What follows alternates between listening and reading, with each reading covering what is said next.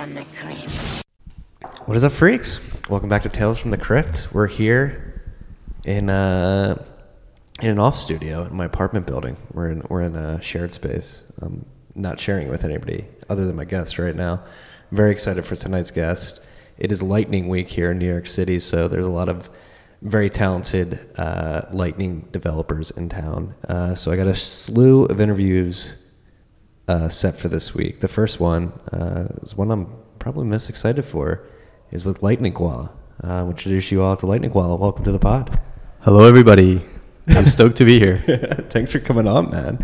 I appreciate you coming on. So for you freaks that don't know, Lightning Koala is a Lightning developer who burst onto the scene earlier this year with his website Satoshis.place, where you could go and use the Lightning work to pay per pixel to draw on this. Basically, I like to reference it as like a public graffiti. Yeah, it's like a public toilet graffiti. Yeah. So before we jump into like Satoshi's place, like how did you get into Bitcoin? What's your tale? I got into Bitcoin around about end of 2013, 2014. I can't remember exactly what, but the earliest memory I have was watching Andreas Antonopoulos speaking to the Canadian Senate. Mm-hmm. What were you doing at this time?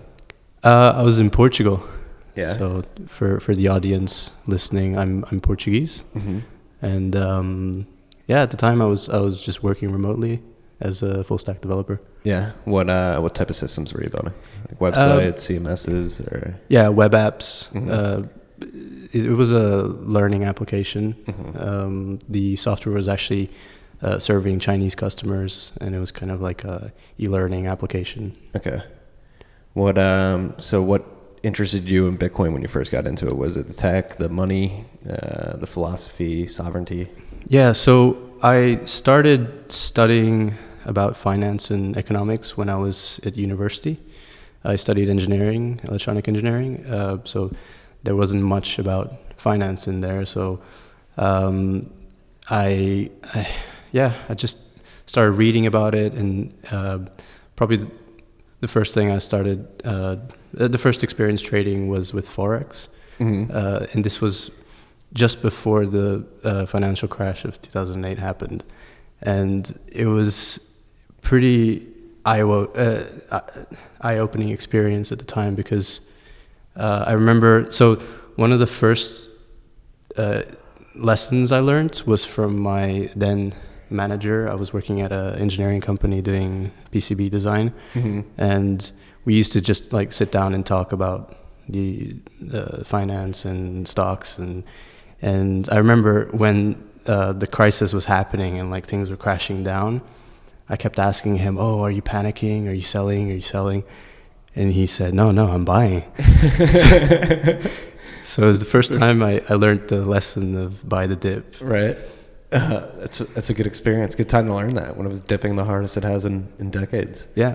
So as the markets were crashing, and I saw sort of around 2013, 2014, the bear market, I saw sort of a similar pattern. Mm-hmm. And when I started researching Bitcoin, I felt like the fundamentals were really solid, but yet we had a downwards trend. And so I started buying Bitcoin and getting more and more into it. And yeah, it's rabbit hole basically from then on. Getting more into it. You're at the point where you're in New York City because you're teaching at Lightning. Well, you're part of a Lightning Network boot camp at Chainco Labs this week. So you've obviously studied this a lot and gotten to a point where you know a lot. So how did you get into development on Bitcoin in particular? Did you ever mess around with like protocol level stuff, or did you go like right to Lightning? Yeah, the first experience I had with developing on Bitcoin was actually with the 21 computer. Yeah, I have one upstairs. I'm keeping it, so maybe I'll go into a museum one day. That's what I'm thinking too. I got mine. And that's sort of like the first time I started playing around with programming with Bitcoin, and I never really got into like protocol development, but from then on it was basically running nodes and just figuring out how security works in Bitcoin. And I went through a shitcoin phase as well, as most we all people do. And just eventually when I saw Lightning, I thought, wow, this is amazing. This is it for payments, at least. Yeah. Was there something about the machine payable web in 21, what they were doing, like the concept of that drew you towards it? Yeah. I just wanted to get my hands dirty, I think. Yeah. I didn't really, didn't think anything in particular about machine-to-machine payments, yeah. Mm-hmm. Okay. So let's take like a step even further back. Like, how'd you get into, it seems like you're trading Forex, you're doing development. Like, what was your upbringing? What did you study? Did you go to university? Were you like a computer nerd growing up, or more finance, economics based? Yeah, I was a computer nerd growing up. Played a lot of games, actually. Yeah. So I grew up in Asia, and games were very accessible. There was like pirated games everywhere. So my childhood was pretty much, I remember like going out and just choosing any game I wanted for $1, and like, and then I remember when I moved back to Portugal, one of the things that the school kids were like, oh, no way, there's this like disc that you can put on a Nintendo, like a disc reader. No, it's just cartridges. And I'm like, no, there's these discs that you can just rip games off of. I had a modded PlayStation at one point in my life. It's a true fact. Northeast Philadelphia Christmases come with modded PlayStations. Yeah. So when you got into gaming, and then how does the development in the world that you were in before you got into Bitcoin compare to like what you're doing on Lightning right now? And just to let you know, like Lightning is still like a bit of a mystery to me. It's something I haven't taken like the deepest dive in. I've always just conceptually it makes sense like to push things to a second layer. Yeah. I plan on really experimenting with Lightning when I get my Casa node in a couple of weeks here. Oh wow, you ordered one. Yeah, I did. So I'm gonna try and that's awesome. I'm gonna try and jump into the deep end with that thing. That's really awesome. I was talking about that to Pierre today, actually. Yeah. Just asking if he ordered one as well, because I didn't get a chance to order one, but also I have my own node at home from a single board computer. So yeah, I saw you retweeted something about a Raspberry Blitz, which is they're trying to do like a Raspberry Pi node as well. Yeah, so it's a open source project just showing how to set up your own Raspberry Pi node for Lightning, and it's really useful if you don't know much about like command line stuff, and just kind of it's like a step-by-step guide for it.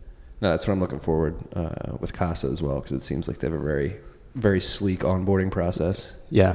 So that's like one of the biggest problems is like setting up, running, and keeping these nodes running. I guess that's a good segue to go into like what are like the biggest obstacles that Lightning has right now, and as a developer, what's like been the hardest part of building on Lightning? What's improved since you built Satoshi's Place? Yeah, so UX is sort of the angle where I'm coming from, because most of my experience as a software developer has been in front end and back end work, but mostly front end. I've kind of specialized in like React and React Native stuff, and I kind of like that intersection of users and interfaces. And so with Lightning, there's a ton to do. I mean, I don't think we're in a year into the first implementations that are out, and despite the amount of development and interest that we've seen, I think there's still a lot to be done. With Satoshi's Place in specific, my aim was to basically be the answer to the question that most people will probably have the first time that they install a node or a wallet, which is, how can I test this, and can I see it working, basically? So the reason a pixel costs 1 Satoshi and it will always cost 1 Satoshi is simply so it's the cheapest thing that somebody can just go on and try it and see that, it works. Yeah, and are you making any money from this, or? Not that much, a little bit, but I lost most of it in a boating accident. That'll happen.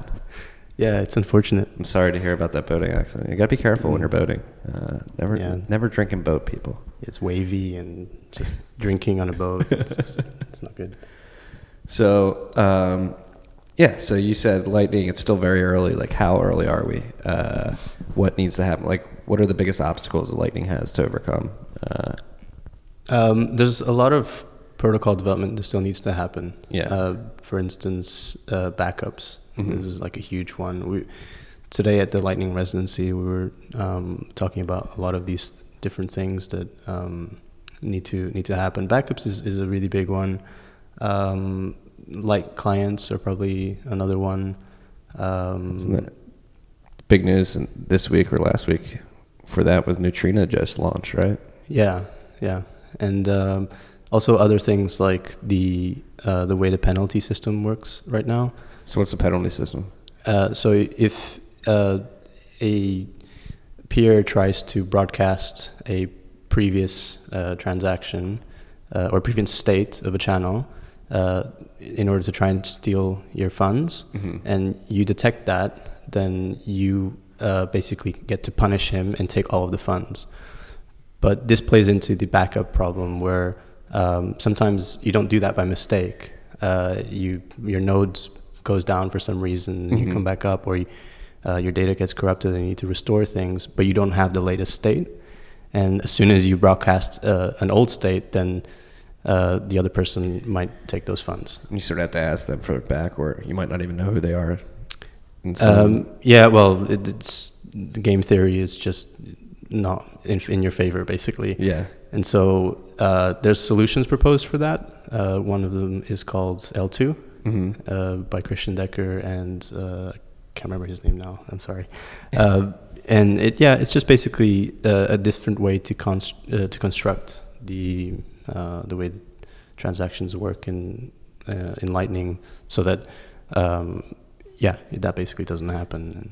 And some other things like fees, for example. So right now, you need to commit to a certain fee for the closing transaction, and you can't change that. So, if transaction fees on Bitcoin spike, then that's a problem. And so with L2 and SigHash input, SigHash no input, you can basically bind it in a different way so that it doesn't. You can basically change the fee and change the way the transactions are. You couldn't do like. I'm by no means an expert on this, but you couldn't do like a replace by fee. Sort of like that. Yeah. Interesting. Yeah, it's crazy how intricate these systems are getting. Yeah. It's amazing. And then I know you're working on the front end, but just from a scaling perspective, like I'm a big believer of, you may know that like we need to scale this in layers, and Lightning as a second layer makes a lot of sense. So like what type of things do you see it enabling as an app developer? What type of apps are being built at the hackathons around the world? It's crazy how many like Lightning, the FOMO? Lightning hackathons. There's one this weekend here in New York. So yeah, FOMO is actually one of the first people to draw on Satoshi's place. Yeah, and I haven't met him yet. Hopefully this Saturday he's hosting one here, that one in New York. But the applications that it will enable. So part of my talks this week will be about Lightning-powered games. So I see some applications there. Machine-to-machine API payments. Basically what 21 was trying to do is, I believe, now possible with Lightning. And so I think there's a kind of beautiful irony to the way that Adam Back's Hashcash proof of work stuff came to be used in Bitcoin. So Satoshi decided to use proof of work. But the origins of proof of work was to solve email spam. Because we didn't have a digital native currency. Well, now we do, and now we've found a way to realistically scale it, and now we have the possibility to do microtransactions on a digitally native currency, and I think that's incredibly powerful. Satoshi's place, in some ways, is sort of like DDoS protected because of this fact that you have to pay like 1 Satoshi per pixel. If you think about it, like how else would you do it? Like if you didn't have micropayments in this game, like people would just end up spamming it, and it would probably look worse than what it. We're seeing it now. Somebody put a Shepherd Ferry up there. The Obey posters up there. I like that. No, but it's crazy to see what this is enabling, and another huge theme of Tales from the Crypt and Rabbit Hole Recap the last month has been patience, and the fact that a lot of these apps that are getting built out now were once ideas that somebody launched a token to fulfill because Bitcoin had a perceived shortcoming. Nick Carter has the FUD dice. Right, I got them up. Yeah, I got the FUD dice upstairs. Yeah, should play a game. But that's why we're going to make a drinking game with the FUD dice. This is a call to action for all the freaks and crypto Twitter people out there. We need to come up with a formal drinking game for the FUD dice. The bounty is out there. Cards Against Humanity with FUD dice. There's an idea there. There's an idea. There's a starting point. The dice are a starting point. We just need to move from the dice to a drinking game. Yeah, and Bitcoiners are really receptive to this kind of merchandise / Bitcoin culture related stuff. Memeware. Memeware. I like memeware. That. Yeah, it's some qual memeware Nick's producing with the dice. He said there's a supply cap, but I have a feeling that he's going to nag on that supply cap. He's known to do that. Inflationist. With all of his products, specifically his podcast appearance. But we all know too well about that. But the point I was getting at is like Lightning, and now what Blockstream launched 2 weeks. It was 2 weeks ago now, or last week. I can't even remember. Liquid. Yeah. Sort of proving that Bitcoin can enable all of these use cases. It's just going to be done on different layers and different ways. So that's actually what's interesting to see right now is Liquid and Lightning running in parallel sort of prove two different ways you can attempt to scale. Maybe one will be successful, the other won't. Maybe they both will be. Maybe they'll both fail. Who knows? But they're attempting to drive the issue forward. Yeah, people need patience, but also perseverance in the development work that's being done, and I think the way Bitcoin is headed is extremely promising. The if you reason about like why we need a stable base chain. And from there you can scale on second layers and third layers and so forth like that. It makes sense in engineering terms. It makes sense. Mm-hmm. So you said you dabbled in shitcoins for a while. What drew your allure? Like what interested you? Did you have these like the FUD dice mentality at any point? Yeah, well, the full disclaimer, I participated in the DAO. Should be a sticker for my car. You should get a badge of honor for that. Yeah. A merit badge. I participated in the DAO. Yeah. What interested me, I don't know, just curiosity. I think it's unfair to sort of look at people. It's unfair to look at people and assume that they haven't gone through the rabbit hole experience.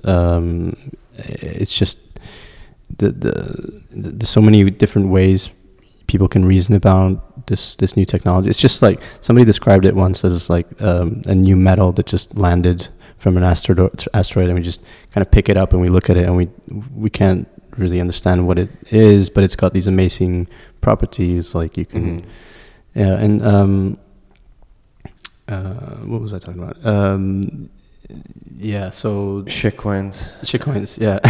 not faulting people for not going through the cycle fast enough, or something like that. Yeah, and smart contracts and all that stuff, and right, and so when you, I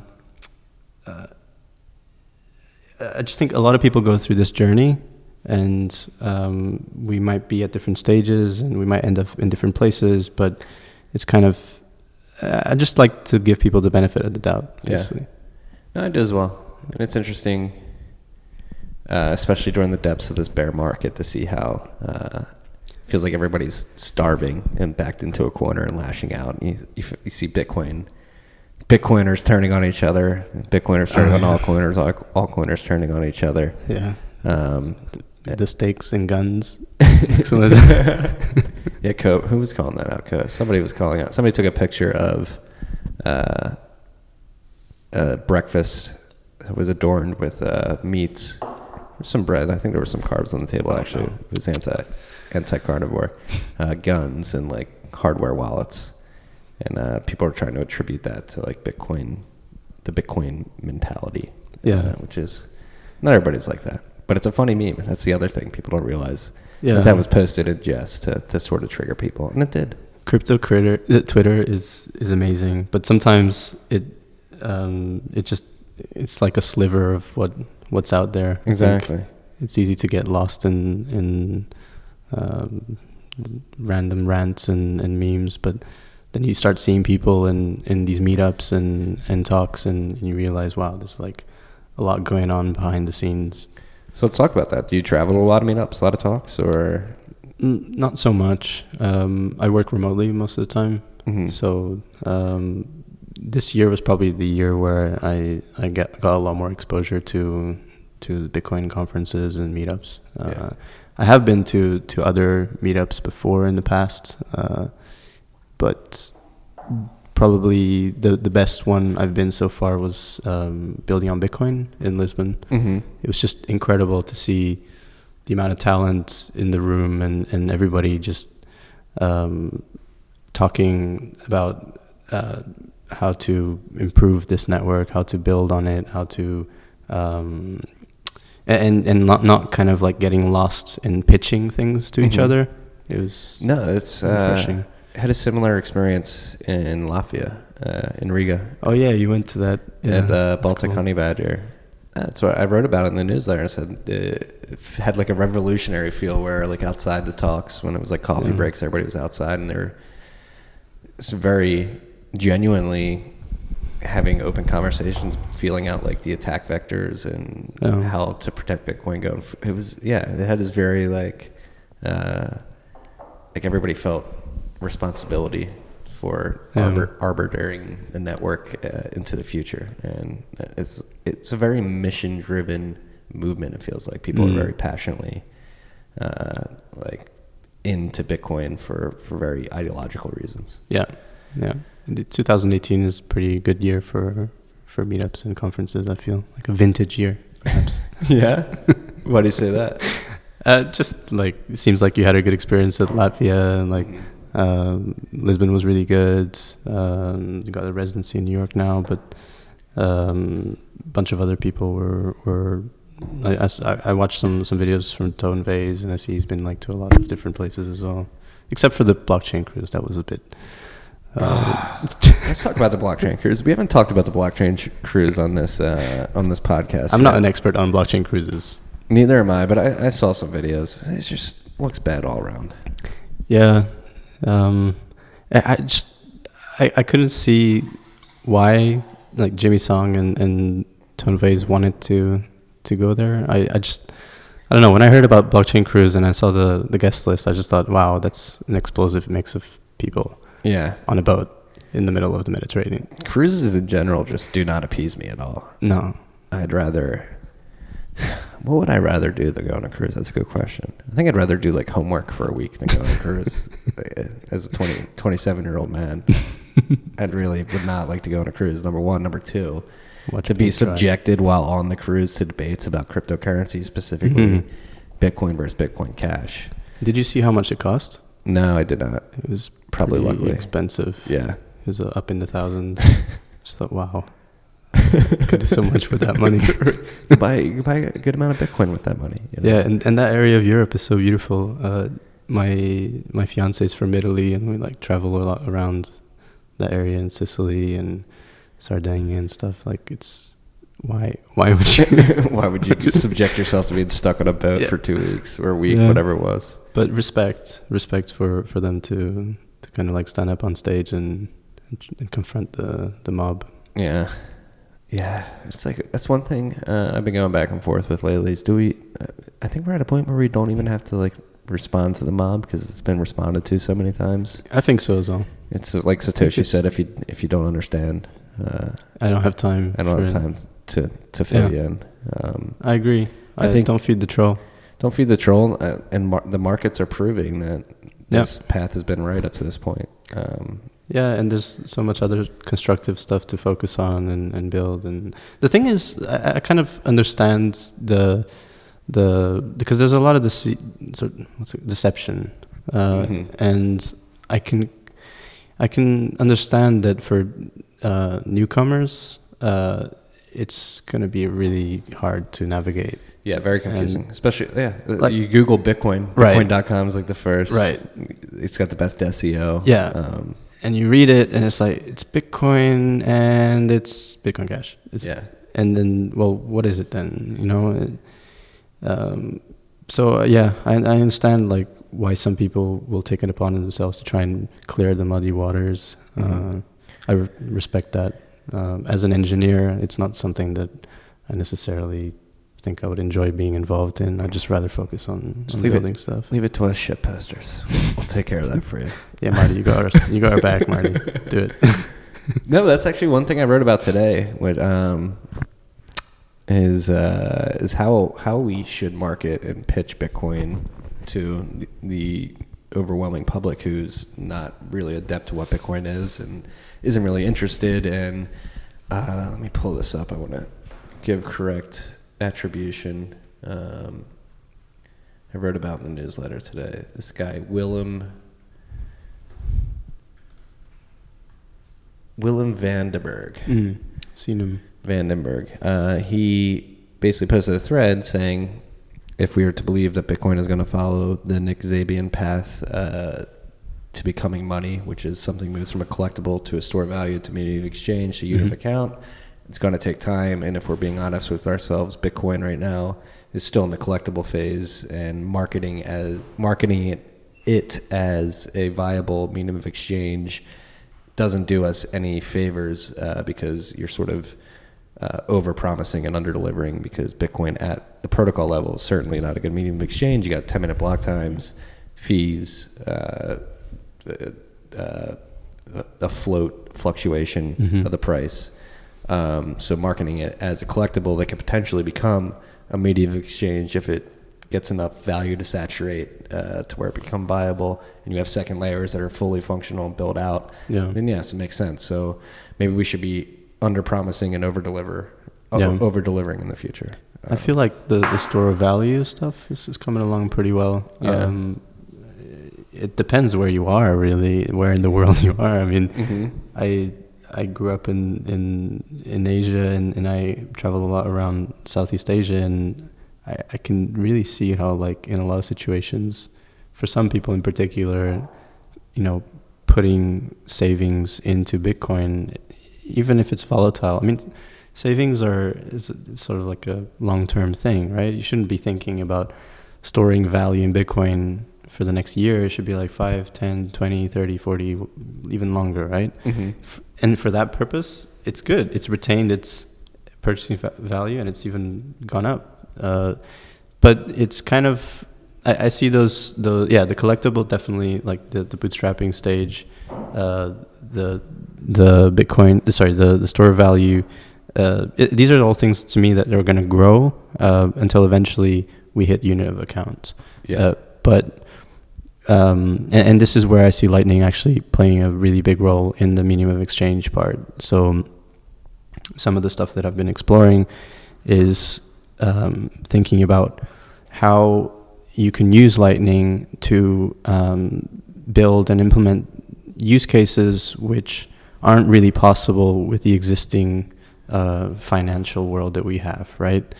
And because, you know, using it for merchants, like brick and mortar shops and even e-commerce, is fine, it's good, but it's not that 10x improvement, right? Yeah. And for most people in the West, at least, you know, we have contactless payments. At least, I don't know about the US actually, but in the UK, you know, you can travel by bus, by train. You can pay for stuff for your shopping. It's not ubiquitous, but it exists here. Yeah, and so most people are comfortable with that. That's a good experience. And if you're challenging that with Bitcoin or Lightning, you need to see, okay, is this a 10x improvement, because otherwise people aren't going to move over, right? It's the same as saying like, I'm going to give you a phone, and unless it's 10x improvement, which they usually are, right? Because every 2 years, for example, they get way better. Or an internet, somebody shows you a new internet and they say, hey, use this instead. You're like, well, is it that much better than what I'm using right now? Like Mastodon, for example. Maybe I shouldn't talk about that because I haven't tried it. But anyway, so the way I try to frame it is like, okay, well, what can you build that is that 10x? Mm-hmm. And you can't do it with the existing means, and which will actually make people think, wow, that's cool, I want to use that. Mm-hmm. And so I need to use Lightning I'm going to learn about it because I want to use that, right? And so this is why I'm exploring this idea of Lightning games, because I think there's a lot of potential use cases there. How so? What type of use cases? Like, what is the 10x improvement in gaming? Yeah, so this is actually the subject of my last talk this week, and I should really pull up my slides. But but essentially, I started by looking at how do games use money nowadays, mm-hmm. And if you think about it, like you can purchase games, you can purchase in-app items, in-game currencies, you can gamble, and the first couple examples are usually like unidirectional, right? So you're paying to consume something, mm-hmm. But generally speaking, you don't have a game of like Call of Duty and then somewhere in the middle you earn money, right? Unless it's a tournament or something like that. With gambling, there's some more use cases where there's this bidirectional thing. You put in money, you play a game of poker, and then you pull it out. So with Lightning, I think it's a bit of regulatory arbitrage, in the sense that mm-hmm. it just creates this opportunity for anybody to just pop in and out of a game. And so what does that mean? Well, that means that we can actually perhaps think of games to wage bets on, which are not necessarily casino-style chance games. Mm-hmm. It might be a game of like Bomberman or Battleships or chess or Smash or something like that. Yeah, Smash, right? Mm-hmm. And if you think about that in small quantities between groups of friends, it's kind of interesting, because you can imagine just sitting around with a group of like 4 friends, and you just decide to whip up this game, and you just wager a bet for like beer money, right? Yeah. And I remember doing that in college. We used to do that. Well, we would do it with like college football games. We'd have like prop bets, like in game, exactly, with like with singles. Yeah. So the idea here is the game itself can be like a computer game, like a Street Fighter game or something. Hell yeah, I like that. So what are like the first iterations that are coming out? Or are there any? There are Lightning Network powered games out there now. Some of there's a roulette game, right? I know there's a roulette game. There's Lightning Spin, mm-hmm. made by Rui Gomes, from the OpenNode team, and actually Lightning Spin, maybe roulette. I don't know roulette, but Lightning Spin is one of the examples where you have the bidirectional thing, but it's still a chance game. Okay. Right? Provably fair. It's an interesting application, but I want to push that further. I haven't seen the kind of Street Fighter or something game. That's actually how Satoshi's Place began. Like the idea of Satoshi's Place actually started with making something like a Street Fighter game where like if you punch somebody, it would be a micropayment to you. Well, this is interesting because you're coming at this.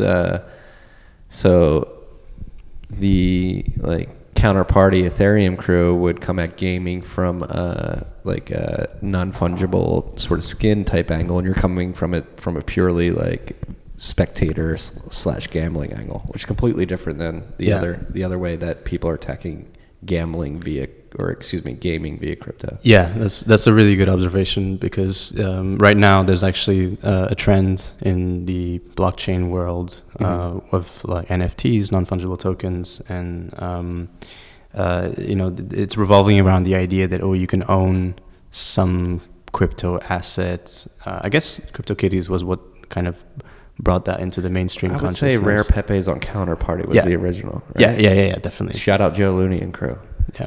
Yeah, exactly. So the idea has been around for a while, and actually, Mandel Duck, that's his Twitter handle. He's out in Japan, and he has worked with Counterparty based games. He's actually like built stuff that use this concept. But you're right. I'm not approaching this as there's some kind of digital thing that I own, because I see some issues there, but I'm rather like looking at the this is an amazing payment rail. Yeah, as the incentive, like the humans will be driven to gamble because they're addicted to gambling. At least a subsect of us is. Yeah. Well, yeah, I see it more as a casual, like people having fun, like just a couple of, like I said, like a couple of friends just whip up a game and go, hey guys, like I bet I'll kick your ass in this game, and by the way, whoever wins pays a round of beer. I can definitely see the other round. I can definitely see me and my friends doing something like that. Got a few Bitcoiner friends too, so this might be possible if this ever gets specced out. Awesome. Going back to NFTs though, non-fungible tokens, what are your knocks on them or your apprehensions? Okay, so I've got two main gripes with it. The first one is the idea of scarcity, but we can talk a little bit more about that, I guess. But the other main problem I have is so. One of the things I try to break down in my talk is, when you play a game of, like a board game, like Settlers of Catan or Monopoly, whatever, you're between friends and you generally trust each other that you're not going to like cheat, right? And in a case of Monopoly, like even one of your friends might be the banker, and you trust that he's not going to cheat unless he's your brother or... I know, yeah. Right? But generally speaking, that's sort of the setup. But when you bring that game into an online setting, and even in the real world, when we have like a boxing match or the recent like MMA fight, right? You need a referee there that controls the rules of the game, make sure that people aren't cheating, and it ultimately dictates the outcome of the match, right?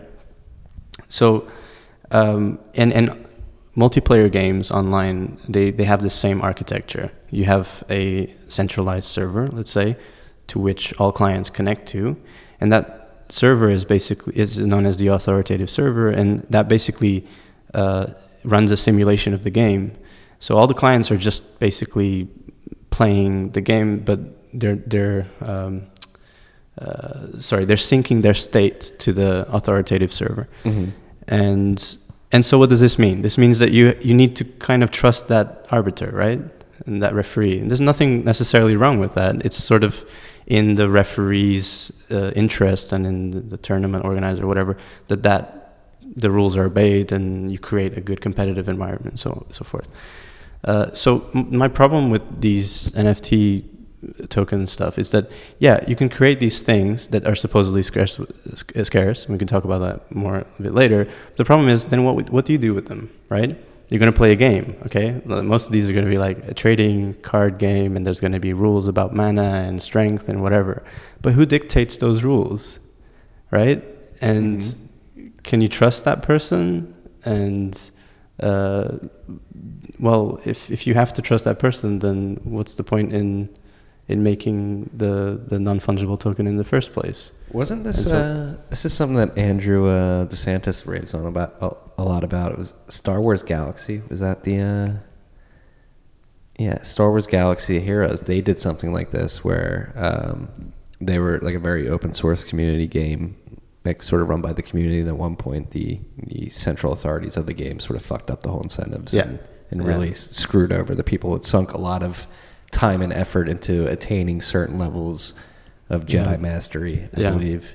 And they changed the rules overnight and really made it so people who did not have to expend that amount of time were able to catch up quicker. So sort of destroyed the whole incentive system of the game. Yeah. And Yeah, that's basically my concern. And you could argue that, yeah, but I'm gonna keep it, and I only surrender custody for that brief moment where the game rules are played, right? But then, how do you guarantee the game rules are being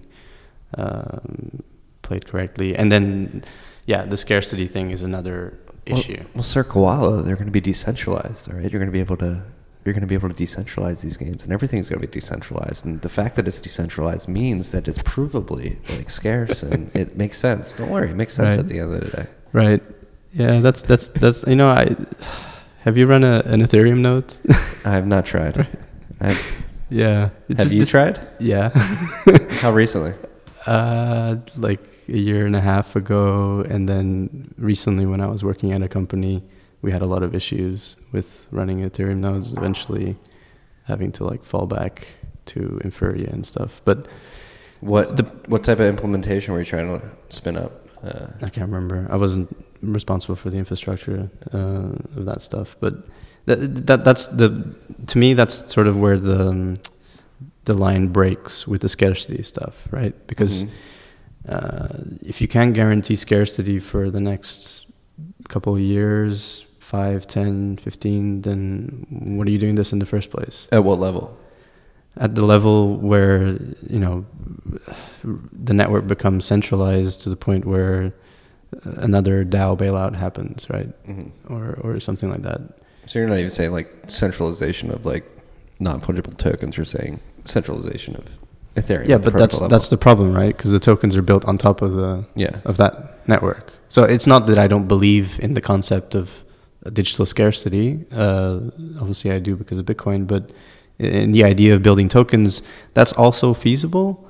It's just that, again, this has been done in Bitcoin in Counterparty. It didn't necessarily work out. It can be done on Liquid now. Yeah, maybe. I'm not sure. You would probably have to create a federation of like gamers and stuff, game developers or game publishers, something like that. I'm not sure how that would look like. Even with Lightning, Giacomo Zucco, and yeah, he's made this proposal of RGB. That's the idea of making tokens on Lightning, but it's not quite there yet. And basically, I think the issue here is pulling the cart before the horse, to me. Exactly. And I'd rather focus my energy on the payment stuff than this pie in the sky thing. I could be wrong, but yeah, that's sort of when I try to reason about it, I can't come up with a conclusion that tells me, yeah, this makes sense. Right? No, and I think you just made a great point there. Like, a lot of these projects are putting the cart before the horse, and that's what I think a lot of people have a knock on Bitcoin. I mean, that's been in the head, or it's been a big topic the last week in particular. Is Bitcoin maximalism has been getting dumped on pretty hard.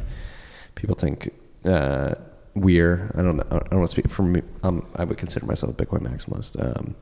People think Bitcoin maximalism in general is very dogmatic and anti-competitive, where it's not. It's very descriptive. It's like, hey, this works.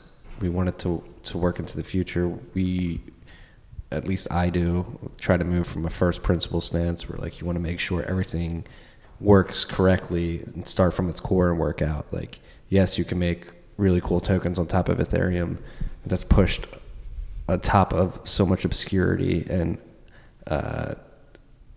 basically unknown future developments that I'm not willing to risk my money on that protocol. Like, that's a non-starter for me. Yeah. And that's what I think a lot of people don't realize, is that there's these first principles where Bitcoiners will just say, all right, if you don't check these boxes, it is not worth my time to pay attention to. Yeah, it's just, I think the application of money is so crucial. And like, we talk about the Cantillon effect on inflation.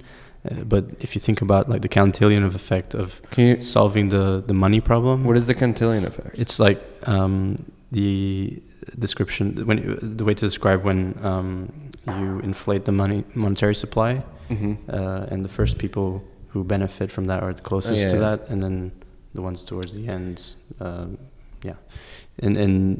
in that sense, it's kind of like maybe it's not a good way to describe it, but it's kind of, it's a small change, it's a small fix to solve this thing about a non-sovereign money, which you can't change the supply of. Like, if we fix that, like the second, third, fourth order effects are going to be insane in society, I think. And so to kind of get distracted with all this other stuff is, I think in the broad sense, like it's just going to seem so stupid, right? Yeah. All right. So I think we're taking a cosmic turn here. So, like, how drastic do you think Bitcoin can change society? And like, I know you've played the thought experiments in your mind. Like, what's your like most optimistic view of Bitcoin and how it changes society, and what changes do you want to see? I don't know if I can answer that question. I think. Have you've read the Sovereign Individual? I think I read it because I listened to your podcast. Read it. Love it. I talk about it often. I talked about it like 3 times this week already.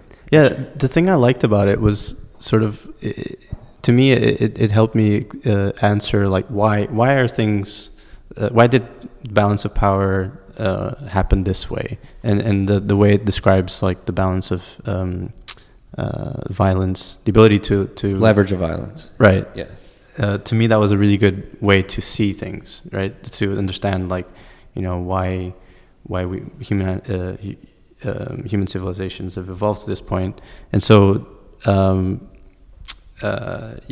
think Bitcoin changes that balance of power dramatically. Like, the same way that the internet changed the balance of power of communication and dissemination of information, I think Bitcoin is sort of also like massive, like revolution in the way that value is stored and transferred, and the effects of that, I don't know. I don't know what the effects are, but it's almost like, does it matter what my opinion is? It's like a moving train. Like the conclusion I have is just like, it's the gears are moving, and you're not gonna be able to stop it, and it's gonna be big. Is it gonna be good? I don't know. I hope so, but yeah, I got a couple of things to piggyback on with this. Like, one, so the sovereign, we're going to riff on the sovereign individual here for a little bit. So the sovereign individual talks about 500-year super cycles in particular, that are based on inflection points that are precipitated with technological advancement. And the fact that we have, and again, like, I've been thinking about this more recently, the inflection point that we're born in particular, like, we have 2 technologies, not just like one. So we have the internet, and I mean, yeah, we probably wouldn't have Bitcoin without the internet, but we have the internet, which is distributing, decentralizing, and making information widely available. Then we have Bitcoin, which is distributing money and decentralizing money and making money very sovereign. And the fact that you have those 2, and cryptography as well. Cryptography ties in with it as well. The fact that you have all these crazy innovations happening at once, like, the amount of change that we're experiencing in our life is going to be so profound. Yeah. We can't even comprehend it, like, at a chemical level. Like, we have never experienced the rate of change that we are going through right now. Yeah, it's crazy. It's heady, man. It's a simulation. Is it? Like, we're getting closer and closer, it seems like. This tweet deck looks like the Matrix thing, where it's just like falling down. It's like the event horizon. But the empowerment of being able to transact directly with other people without asking for permission. It's like, I was talking about this to somebody at the Lightning residency today. It's like, we were talking about like creating custodial, like third-party custody solutions for Lightning stuff, because AIDS adoption, and it's easier to reason about and stuff. And I'm like, no, open source it, make it like available to everybody. Like, I want a kid in Bangladesh to run his own nodes and be not only his own bank, but his own payment processor for his village or school. And once you like break the hydra into these like million heads, it's like impossible to stop, basically. Yeah. So that's why I like what like BTC Pay server's doing. Yeah, open sourcing that. Those guys, they're just doing amazing work. But sticking on the sovereign individual, another thing, like you said, which I really appreciate you said, is like this stuff is inevitable. It was predicted. If you take the time to sit down and think about like the trajectory of this technology, it's inevitable. Like and literally on page 25 of the sovereign individual, they predicted Bitcoin almost word for word, like almost word for word. Decentralized. Non-sovereign money run on the internet that no one controls and is run by algorithms and is secured with cryptography. Pretty much word for word. Had no idea it was coming, and it's here now. And like you said, it is a better technology. It is inevitable. It is going to keep proliferating and hopefully be ubiquitous one day. Most likely be ubiquitous because it's just a natural progression of the technology that is money. So it's for me at this point, I've recognized that reality and that future, and it's just adapting and making your life as friendly and Bitcoin friendly as possible at this point. Yeah, it's almost like when society realized that you can get more productivity out of people if they're happy and private property rights and so forth, and you can build a society that can innovate rather than whip them into work, right? Yeah. We've seen that, and so Bitcoin is, I think, the next level of that, where it just makes it even more possible to be part of this network that can just go peer to peer, right, without somebody being able to dictate what to do, and so I see it like as perhaps it will trigger another order of magnitude of efficiency in human societies. Yeah, one thing that's interesting, and I think you can actually bring some clarity to it. What's interesting about Bitcoin in particular, since it's a global distributed phenomena, you're seeing, especially when it comes to like the interaction of miners, developers, users. There's I don't want to say a culture clash, but there's definitely some friction between, like, especially with the mining and the scaling debates with like East and West, and this might be the first truly global project where it's truly individual plebs coordinating together to build, and there are some like cultural differences. So like growing up in Asia and then and Portugal, so you've experienced the Western and Eastern world. Do you notice that at all? And do you see Bitcoin sort of building bridges between these societies, which haven't been very cooperative up to this point, but could be more cooperative going forward? Yeah, I do. Same way, like flight airplanes, like cheap flight. Like in Europe, we have the Erasmus project, where students from a country will like spend a semester or a year abroad. And there was some statistic, I can't remember the numbers off my head, but not top of my head, but it was like the number of children born from couples that came from this Erasmus couples. And like it Europe is in a weird situation now with Brexit and some like nationalist movements and stuff, but I feel like the younger generation, they're so much more aware of our neighbors, and that's good. That's a positive thing. Mm-hmm. I think Bitcoin enables that in a similar way. I don't know if I can say that much about China, because the place I lived in was kind of in its own niche. But yeah, I think the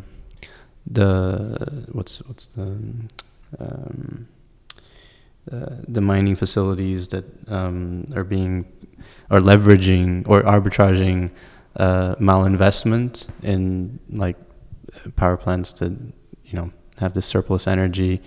Well, I call it malinvestment. Technically, it might not be, because Bitcoin serves as a good way to kind of store that value and absorb that surplus energy, which is a good thing. We want that. We want good, cheap, renewable sources of energy, right? But yeah, it's interesting the way that plays out. I don't think it answers your question though. But for example, that story about university students mining because electricity is part of the rent. They don't have to pay. They don't have to pay for it. Yeah. So I think that's where it like starts chipping away.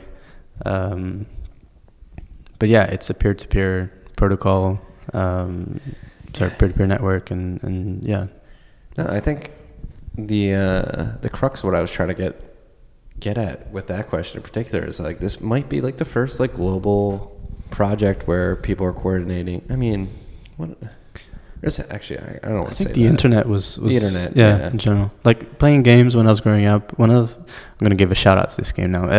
One of the games that I played a lot when I was a kid was called Subspace, and it was made by Virgin Media, and it was this almost like Space Invaders sort of thing, spaceships, and you basically it was multiplayer online. One of the first like massive multiplayer games. So you'd be in an arena with like 100 people like battling these ships and stuff, and it was in the late 90s. So back then, I was living in this really small enclave in China, and most of the people I played with were Americans and Canadians and people from Europe, and it was the first time I had this kind of exposure to people, from abroad and shit talking you online. Yeah. Noob. The slogan of the game was meet people from all over the world, then kill them. That's incredible. Yeah.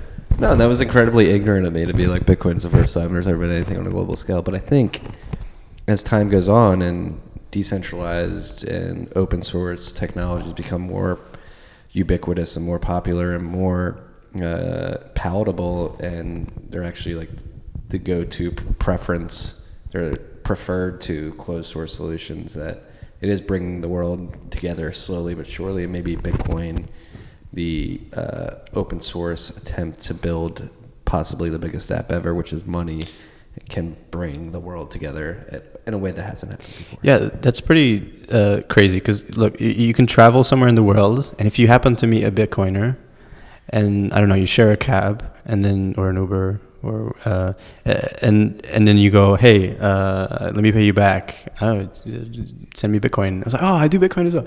So it's like this common language of value that globally is understood. You're right. And man, those currency exchanges at airports are ripoffs. Right? Oh my God! When I went to Riga, when I went to Latvia, I got bent over. Oh no! You used them? I used the airport. I just had to. I forgot to set it up with my bank before I got to the airport. Such traps.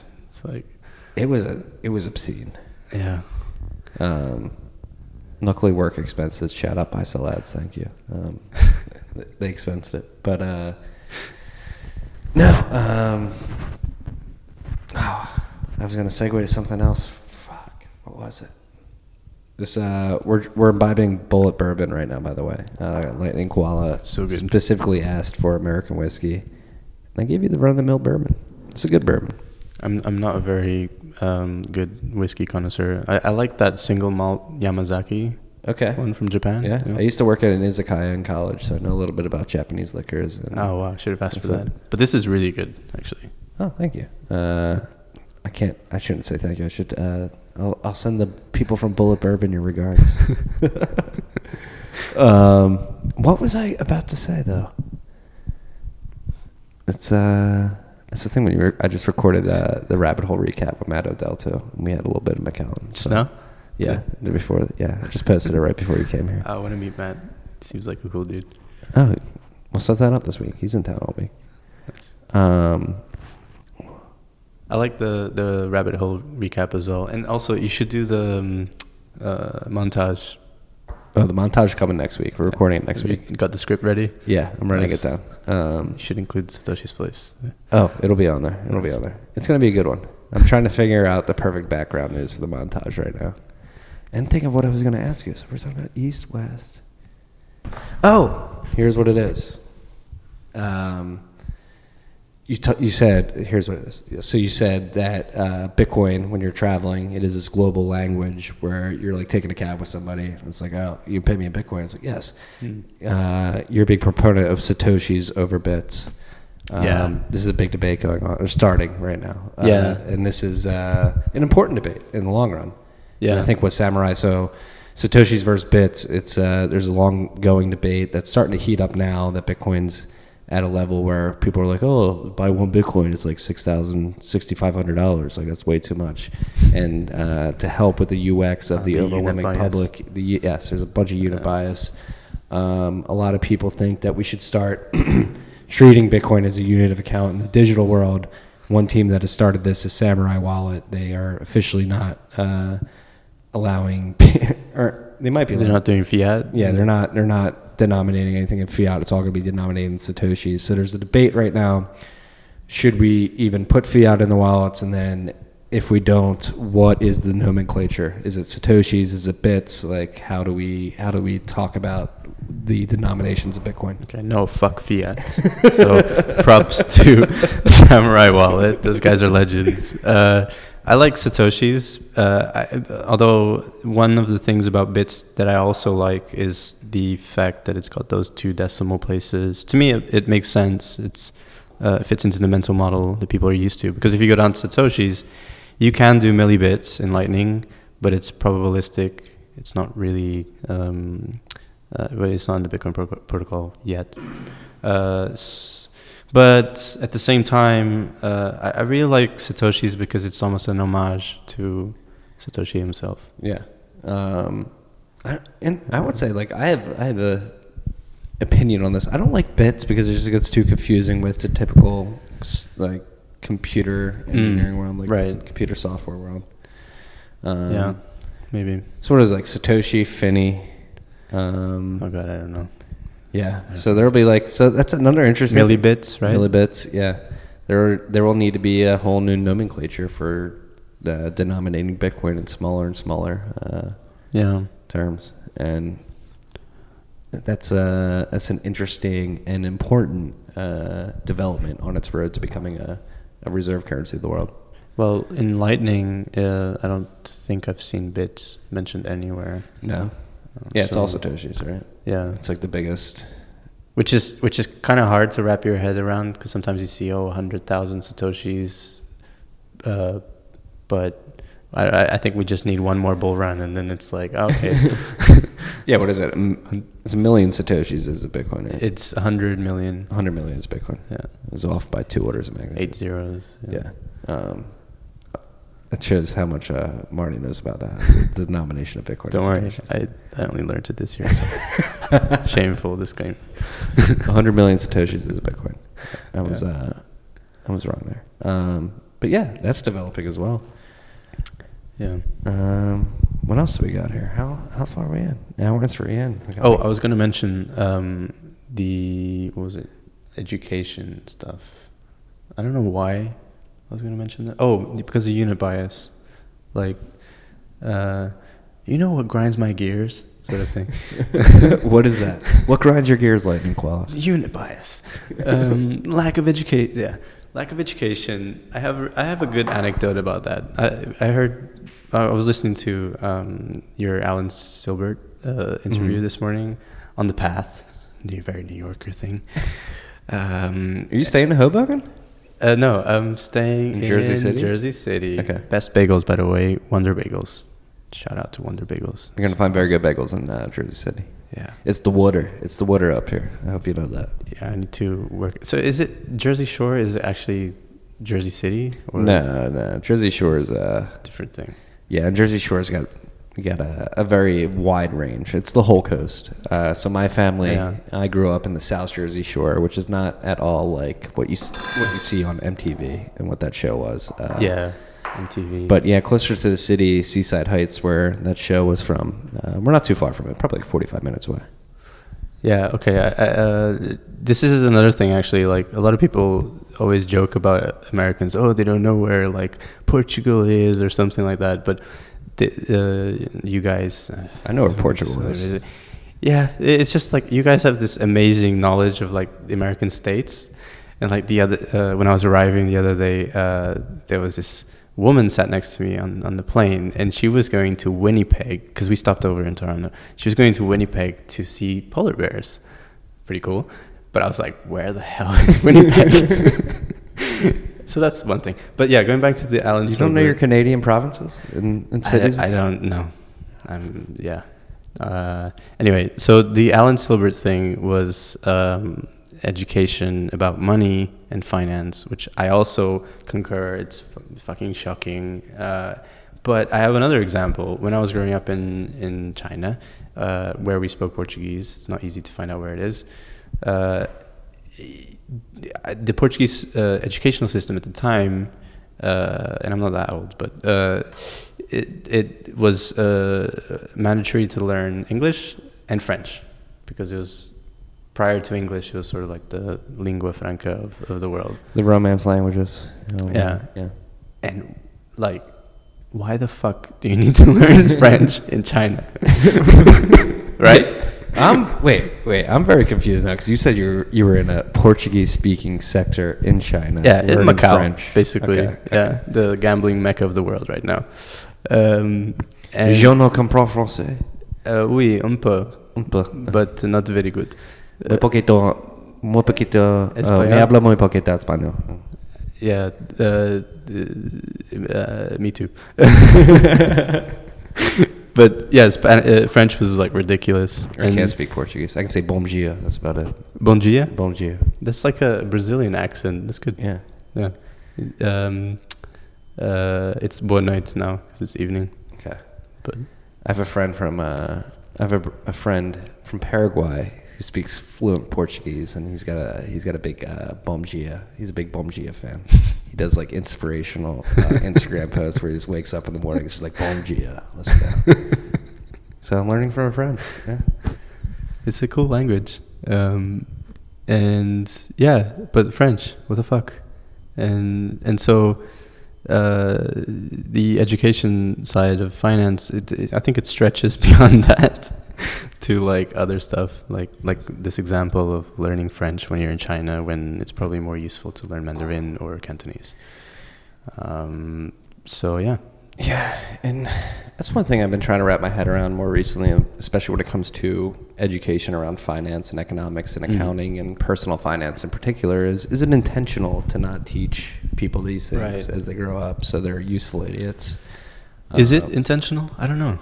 Or is it just exactly, because you think like as soon as you know these core concepts, you can make more educated decisions. I feel like if you do not know these core concepts of what money is, how finance works, how loans work, the decisions you make based off that lack of knowledge really sets you back. What's that razor thing? Hanlon razor, is it? Hanlon's razor. Is it like benefit of the doubt sort of thing? Nothing's ever malicious. Nothing's ever done with malicious intent. It's more ignorance. So is that the case? Like, because do they understand it themselves? Right? Like, CFDs and stuff, like all those weird financial instruments that they made up running up to 2008. The mortgage-backed securities, the credit default swaps. Right, just fancy names for stuff. I just feel like maybe they lose themselves in the definitions and they just don't understand it anymore, and then nobody can actually teach it. Maybe, I don't know, benefit of the doubt. I'm not going to give them that benefit of the doubt. I will say that it got to the point where mortgage-backed securities and credit default swaps, which were basically insurance policies on the mortgage-backed securities, were enabled because Wall Street discovered that the creation of financial products led to fees. Like that's what people have to realize. The intermediary. Exactly. The intermediary incentive to intermediate got so strong that Wall Street basically created products to take a vig off of every little transaction that happened, and that led to some crazy imbalances in our economy, our global economy, that led to the crash. And I don't think they've gotten any better since a decade ago. This year's been pretty intense regarding to like institutional investors coming into the space and stuff. What's your take on that? It's been the big meme. It's been the big. I don't. Actually said this last week when Fidelity announced that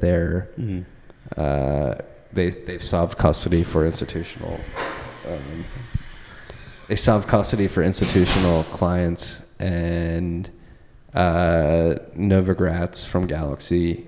I actually really liked what he said, where he said it's going to be a trickle, not a flood, into this space. Basically, these products are going to be created, and the institutional money has a lot of money at stake, so they're going to be very cautious and approach this sector in particular with an amount of caution, where it's not going to be a flood of money at once. It'll be, all right, let's test this out. It works. It's doing what we're doing, and okay, we'll add a little more. We'll add a little more.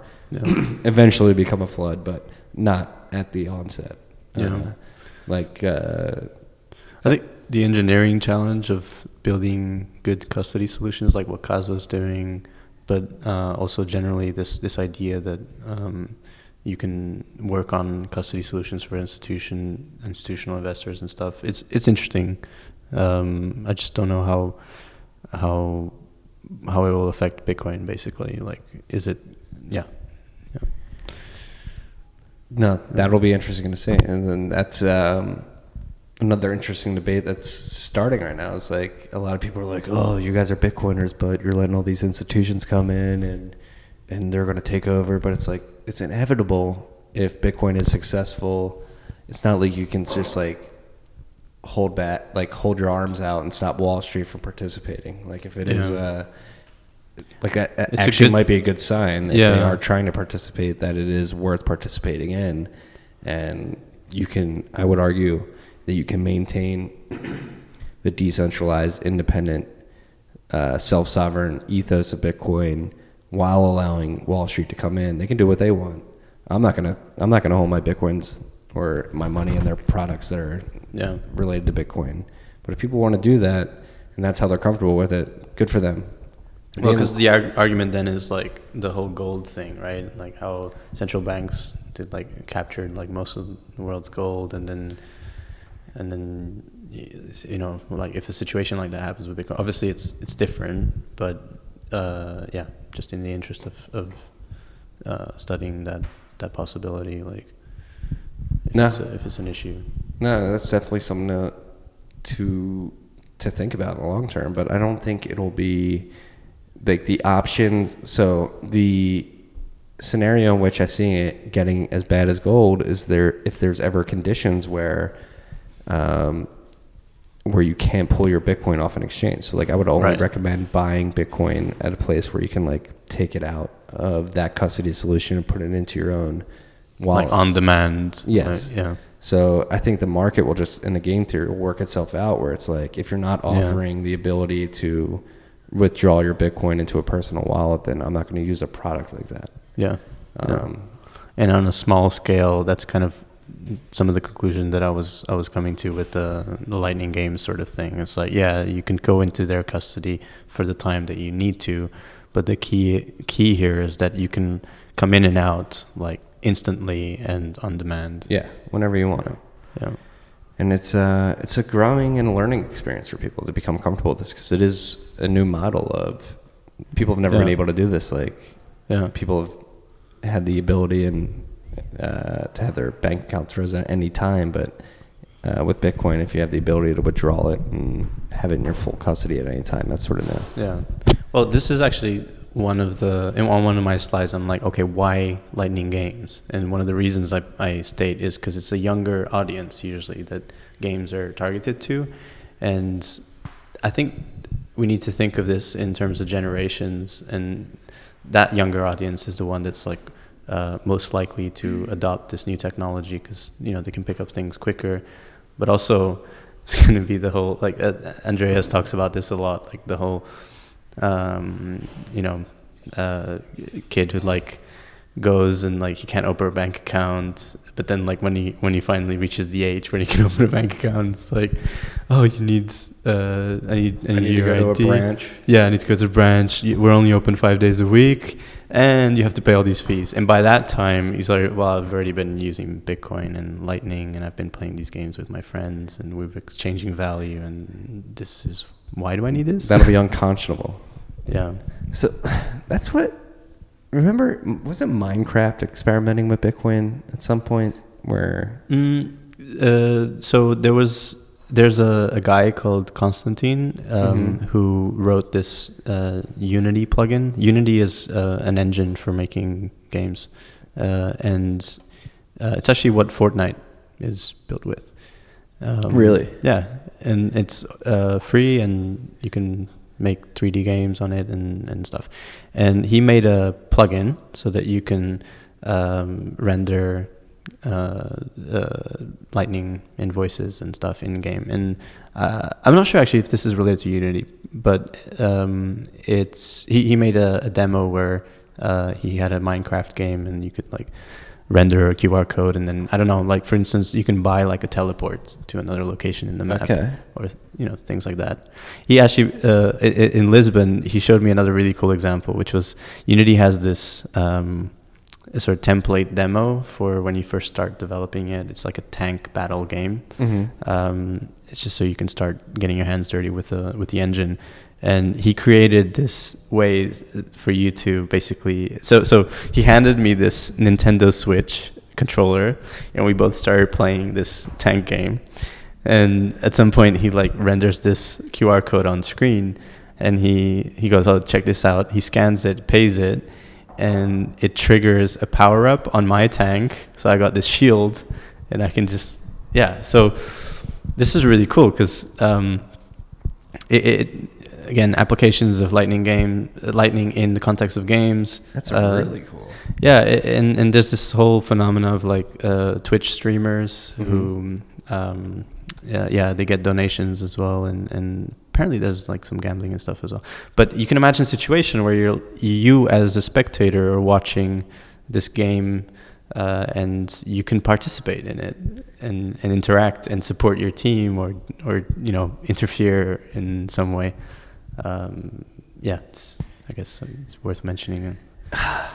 We're getting to such weird places as a society. We're like watching people game online and sending money to help them out while they're playing that game. Did you know, like in August, there's this Dota 2 competition. It's a game like League of Legends.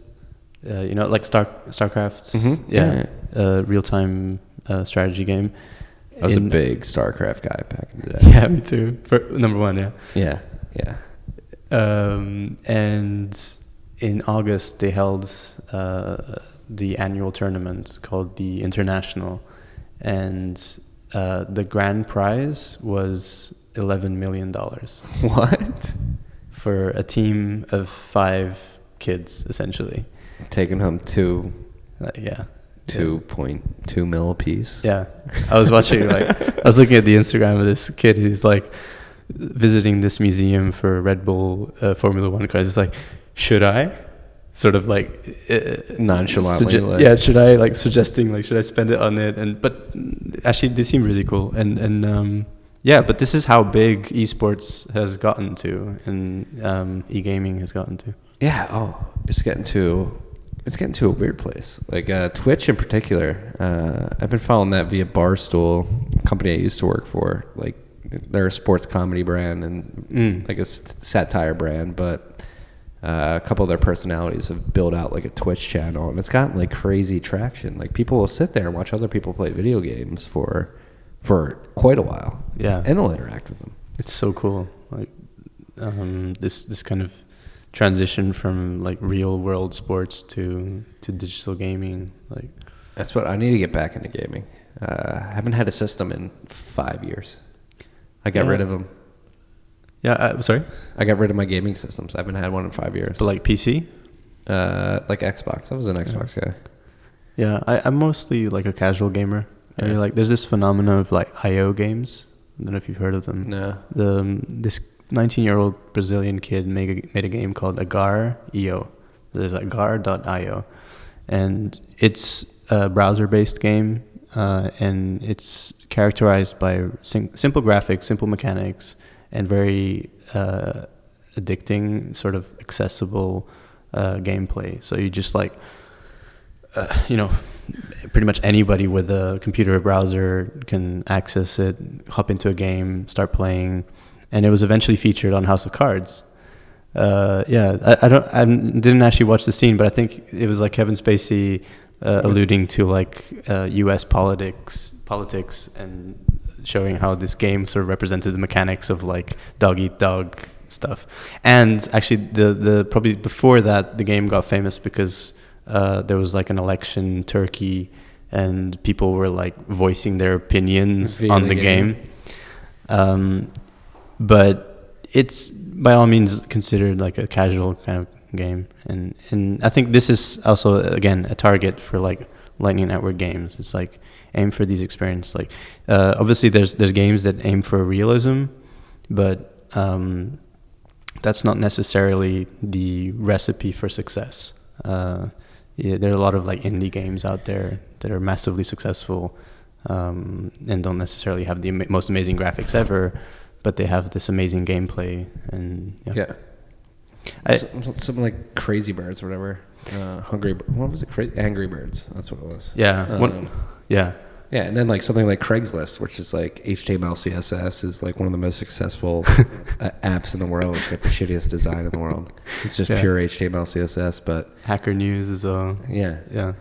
That's what. If the content you're providing is good, people will flock to it. Yeah, exactly. One really good example I like is a game called Hotline Miami. Mm-hmm. It's an indie game. Just became massively successful, and it's just like the idea of these like two guys, and they polished the game and eventually like made this really cool thing.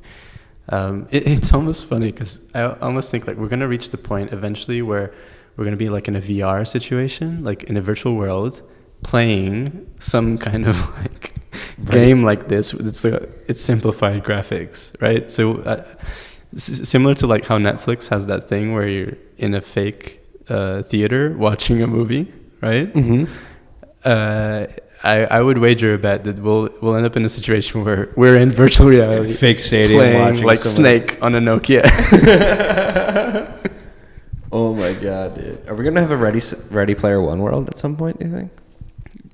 Probably, yeah. So I was talking about this with Matt Odell last week, so there was a cryptocurrency again, talking about patience, and we're not going to get everything out of the box, but it will come eventually. There was a cryptocurrency back in the day, like 2013, 2014, Geo, where they would like geographically they would airdrop some of the supply of their coin in areas, and you go on a treasure hunt and go to like physical areas on a map and use a QR code in VR to acquire the coins, like in a virtual reality world.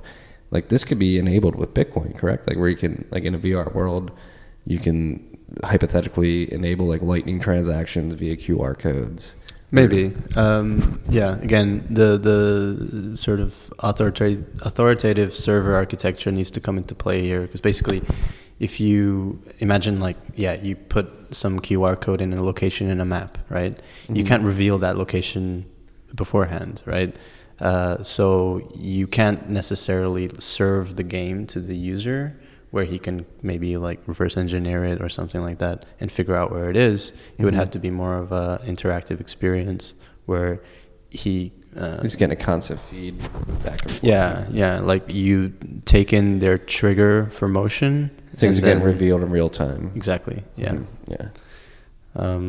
Actually, you reminded me of Pokemon Go. Like I thought people didn't play that anymore, but in New York City, like yesterday, there was loads of people out in random squares, like playing this game still. Yeah, it's still happening around here. It's annoying at some points, but yeah. I yell at the Pokemon goers now. I'm like, hey, you're way past. No, I'm kidding. I'm kidding. I'm not going to yell at any Pokemon goers. Pokemon maximalist. It's not worth it. We're almost an hour and a half in here. I guess I don't know what else I want to pick your brain about. What are you most excited about for Lightning, for Bitcoin in general, for life in general, outside of Bitcoin?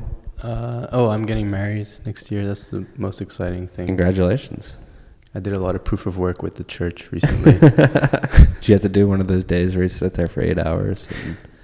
Yeah, kind of. Yeah. Italian like Catholic church system works in interesting ways. We had to basically go in this like church in the mountains and like spend the day there with family. It was really wonderful, but I was really worried because we had to like I don't know how to describe it, like get certified. I don't know, like there was a priest in front of us and he had to like... I know what it's like. Yeah. I'm an Irish Catholic. I decided to forego all the traditional Catholic. You didn't have a church wedding? No, I did not. I eloped, but... yeah, it's... but I know the process you went through. It's really interesting because... sorry, going off on a tangent now. You know, like when we talk about proof of work, and somebody, I think it was Andreas, once made an analogy of like the pyramids and how, you know, when you look at them, it's like, shit, those guys were badass and they did that. And you know that they did that because that stuff is so fucking hard to even pull apart, never mind make it, right? I see that a lot with the church, and especially in Italy, right? And even like we went to a bunch of weddings this year and we were in Venice and the whole city is like made to last. It's like fucking amazing, and you watch these buildings with these frescoes that have been around for centuries, and it's like, wow, like shit isn't made like that anymore nowadays, you know? Right, the oldest thing you find in America is like 300 years old, if that. Yeah, well, you got some really cool... Yeah, there's a really cool cathedral here or church in New York. I can't remember the name now, but in front of Rockefeller. We went in. It was amazing, actually. It was a really nice experience. But yeah, when I'm looking at stuff like that, like I always think of it in that sense. You know, it's like all this effort and amount of work that was put into creating these monuments and the culture around it that still prevails today.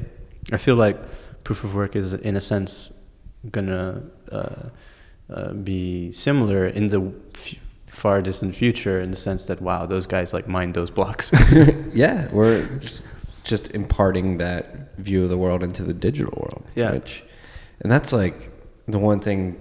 Another thing that's become more and more prominent in my mind is that proof of work is the connection between the physical and digital world. Yeah, which is beautiful. Yeah, if you think about it. Definitely, it's like the through energy, the most fundamental unit of the universe. Right. Yeah, and that's where it gets weird. Like, are we in a simulation? Are we discovering ourselves right now? Like, is Bitcoin like going to lead us to something that we may not want to know? I don't know. Yeah, I'm an optimist in that sense. I'm very optimistic as well. Because I don't want to say that we have a bad, like in Portugal, for instance, like things are good. There's nothing necessarily bad about it. I mean, in fact, Portugal's amazing. You should go visit in Portugal for sure.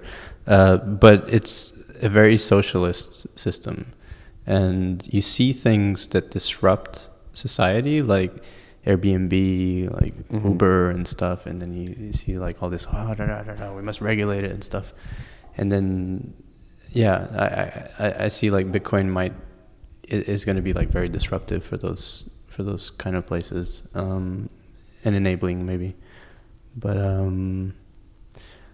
sorry, I was saying about the church. So I had to memorize this stuff to say. And I didn't have that much time, and ended up memorizing like this one thing, and somehow it was the exact one that they like asked, sort of like we had to say, and yeah, it was a cool experience. But Italy is another country that's suffering a lot from sort of the state control. It's really hard to be an entrepreneur in Italy, especially in the south.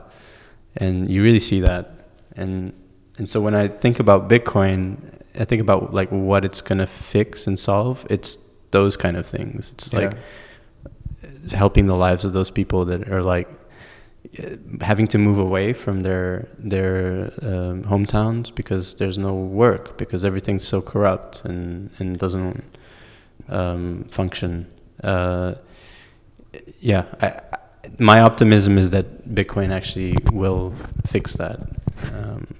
I